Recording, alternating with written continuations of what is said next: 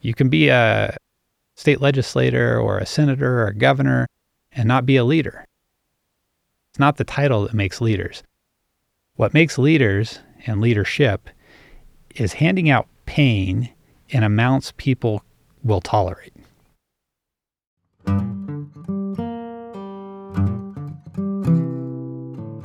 Hello, Laws of Notion listeners. This is Kristen Eulenbrock. I'm excited to bring you some bonus content for this year's season of Water Under Pressure. In this first bonus episode, we're talking about power and decision-making with James Eklund, including the controversial topic of water speculation. You may remember James. He's a prominent water lawyer here in Colorado and was in episodes 2 and 4. For those of you who like to get deeper into the conversation around policy, this one is for you. I hope you enjoy listening to more of my conversation with James. So let's start with the complicated topic of who has control of water. We have created whole organizations, agencies at all levels. We've done this at the federal level, we've done it at the state level, and we've done it at the local level with conservancy and conservation districts that are intended to provide a forum and a representation, a voice for the water using community in each of their jurisdictions. And that's a great thing. That's part of democracy in America, and that's to be commended and safeguarded. With that organizational creation comes people who want to guard their turf, and they value control over the resource. And if somebody's talking about something that might interfere with that control, they're very reluctant and can be fairly aggressive in their defense of that control. So when individual water users would benefit, but a organization would lose control, there can be tension. Control of water. Who has it? Who doesn't? How was water historically used? What is it being used for today? And what about future uses? Specifically, water speculation.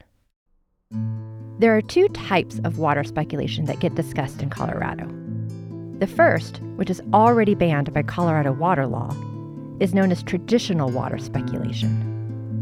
This means that a water right cannot be secured unless there's a specific plan to put it to beneficial use, such as irrigating a farm, or providing it as drinking water, or using it for recreation.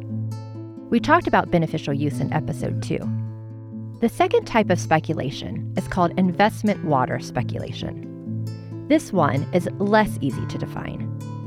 It's about securing a water right with the motivation of profiting from its sale in the future.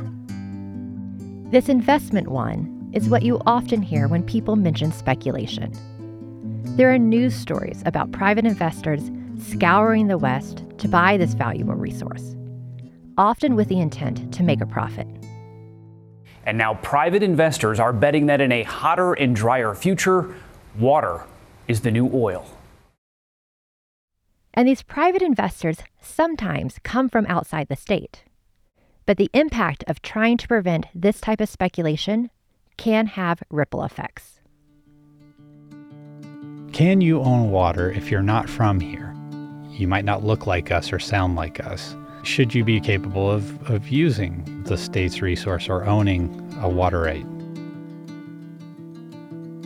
That tension, for me, was most demonstrated and manifest in the last legislative session, actually, that we had here in Colorado. We don't really like that idea that somebody from outside our state, especially if they're from California or Texas or New York, could own water in our state or water rights in our state.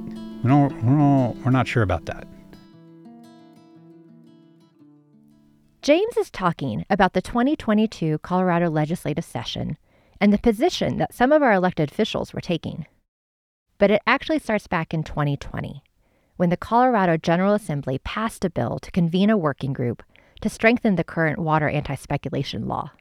And the smart people in the room that they convened said, we're not sure that there's a problem with that, with people from outside our state coming here and doing what we've done. And we're kind of nervous that you're going to make policy or law that infringes upon our private sector water rights and even public sector water rights.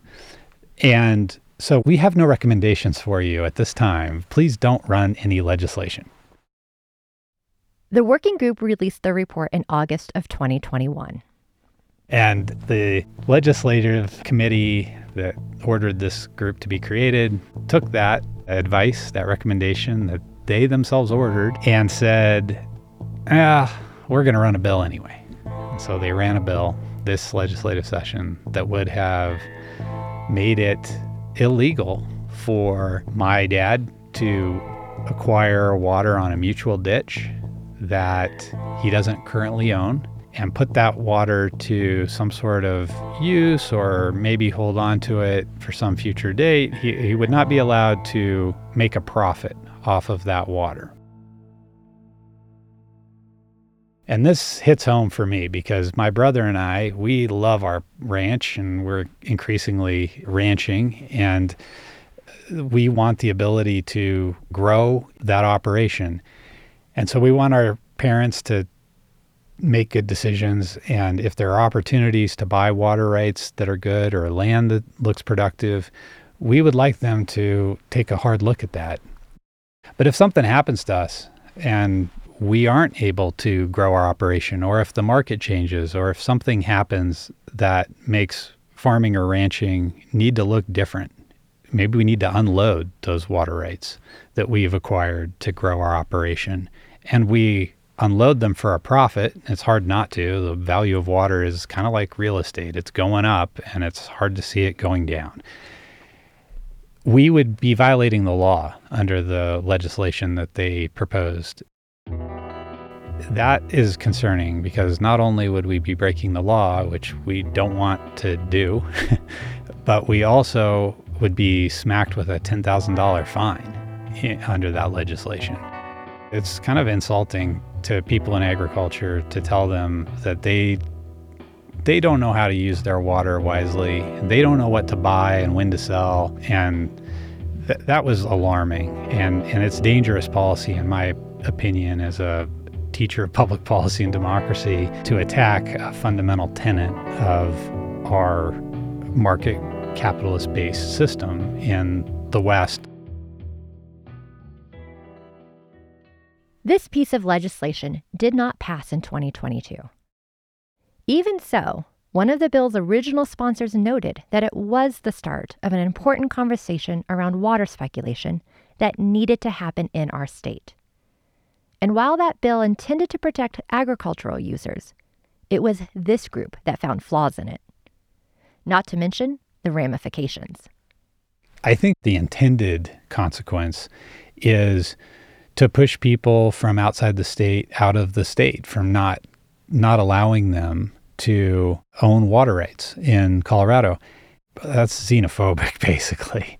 If they would have had this policy on the books when my great-great-grandparents rolled in from Norway, we wouldn't have been able to buy our land, and we wouldn't have been able to operate our agricultural production, our ranch, because we would have been making a profit off of the water.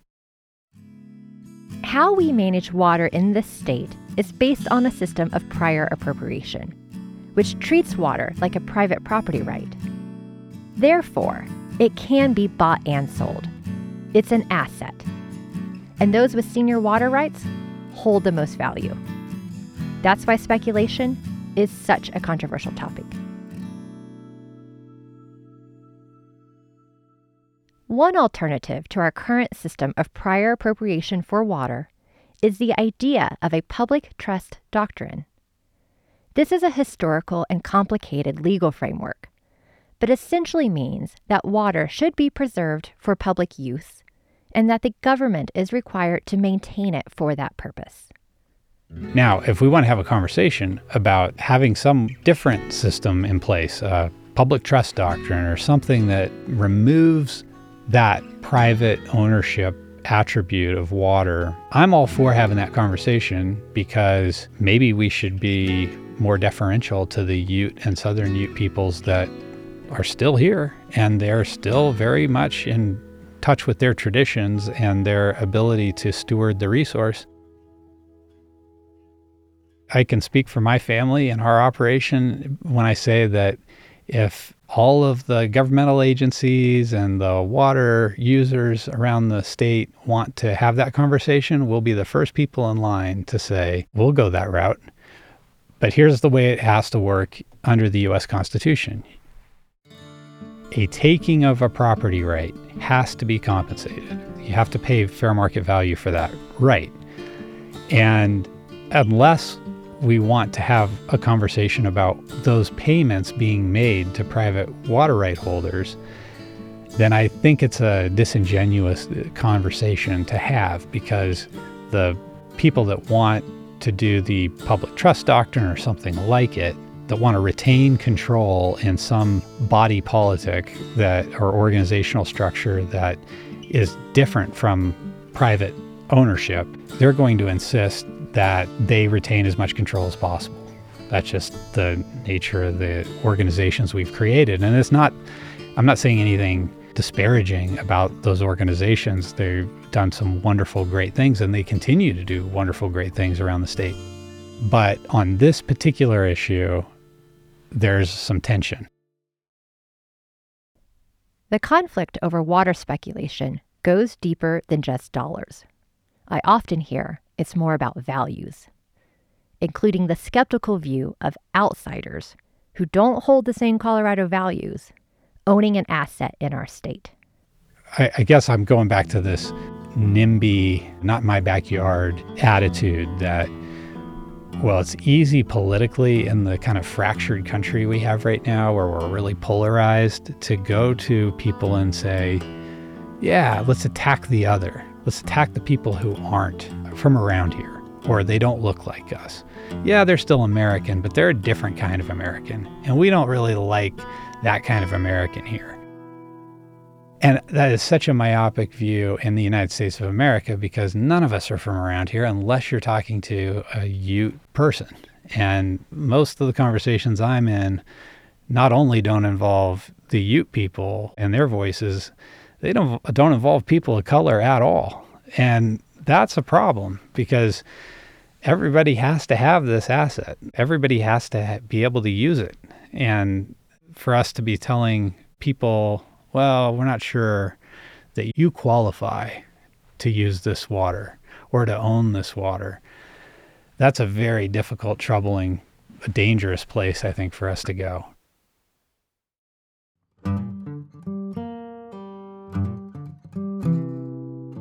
Thanks for listening to this short bonus clip. If you want to learn more about water speculation, check out some of the resources on the website at waterunderpressure.org. Water Under Pressure is a production of the Institute for Science and Policy at the Denver Museum of Nature and Science. This bonus episode is hosted and written by me, Kristen Uhlenbrock, and producer Trisha Waddell. Sound design by Jesse Boynton. Our theme music is by Alex Paul of Birds of Play. For a full list of credits, check out the show notes.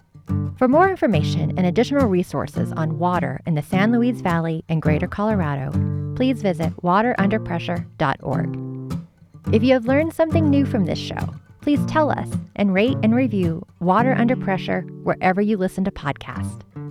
Thank you for subscribing and sharing the podcast with others.